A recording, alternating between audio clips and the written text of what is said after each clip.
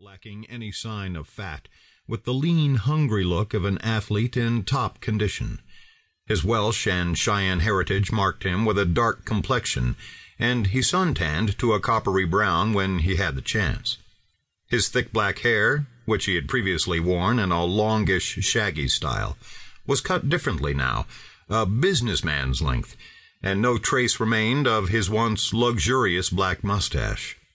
He was known to thousands of people, but they did not really know him at all.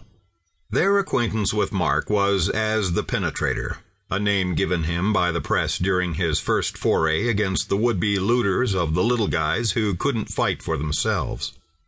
Mark could move with the supple litheness of a cougar, and his dark eyes and craggy face gave him, even in repose, a smoldering, critical look. When he frowned, a cold, deadly aura seemed to hover over him. His accent, if any, was newscaster neutral, but Easterners and those from the South soon picked up a slight Far West twang if they listened closely. The trouble was, many times Mark's enemies didn't have a chance to listen. When faced with the Penetrator's wrath, they didn't live long enough. His attention now was given entirely to what Red Eagle was saying. The old man used his native tongue, and with constant practice, Mark Harden's facility with Cheyenne grew rapidly. This was a necessary accomplishment. English, or any white man's language, didn't hold the proper concepts for understanding. For example, Red Eagle had just told Mark, "You are poisoning yourself. It is a thing of the mind, the lower self, the unihipili. Yet your body is affected as surely as if I gave you a large drink of a potion made of monkshood. Your body would sicken and die." All the words that Red Eagle said existed in English as well, yet the meaning was not the same. Spoken in Cheyenne, with parts in the medicine language, Red Eagle's statement took on expanded meaning. As this understanding filled the Penetrator's consciousness, he was moved to ask a question. "What is it, then, that bothers me?" Red Eagle shook his head solemnly. "You must answer this yourself. When you, or anyone, hates, power, orenda, is generated.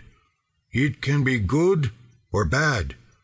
If you take a life in anger, or allow others to do evil in your place, the orenda is bad, and this sickens you.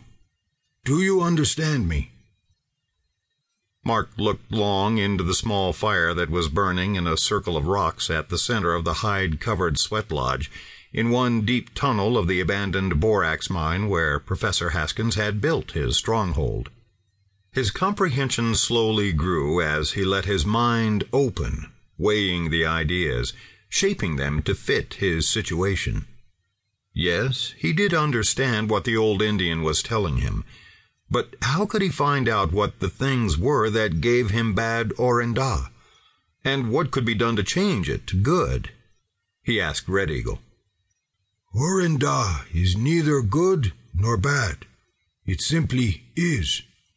In the white man's language, the figure that you call the number 8 would be a good symbol to illustrate this eternal power.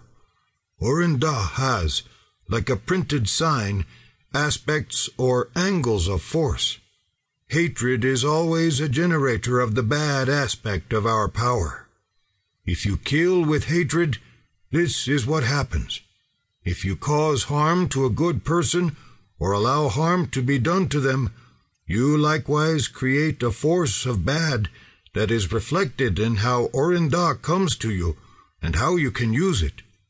Hatred is an evil, as is the negligence of your duties toward others or the absence of love."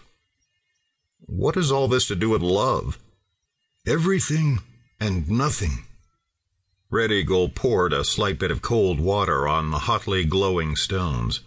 Pungent odors from sweetgrass rose in clouds of steam. He sat back on his heels, his voice softer, more intimate. "But I talk in riddles. There are truly wheels within wheels.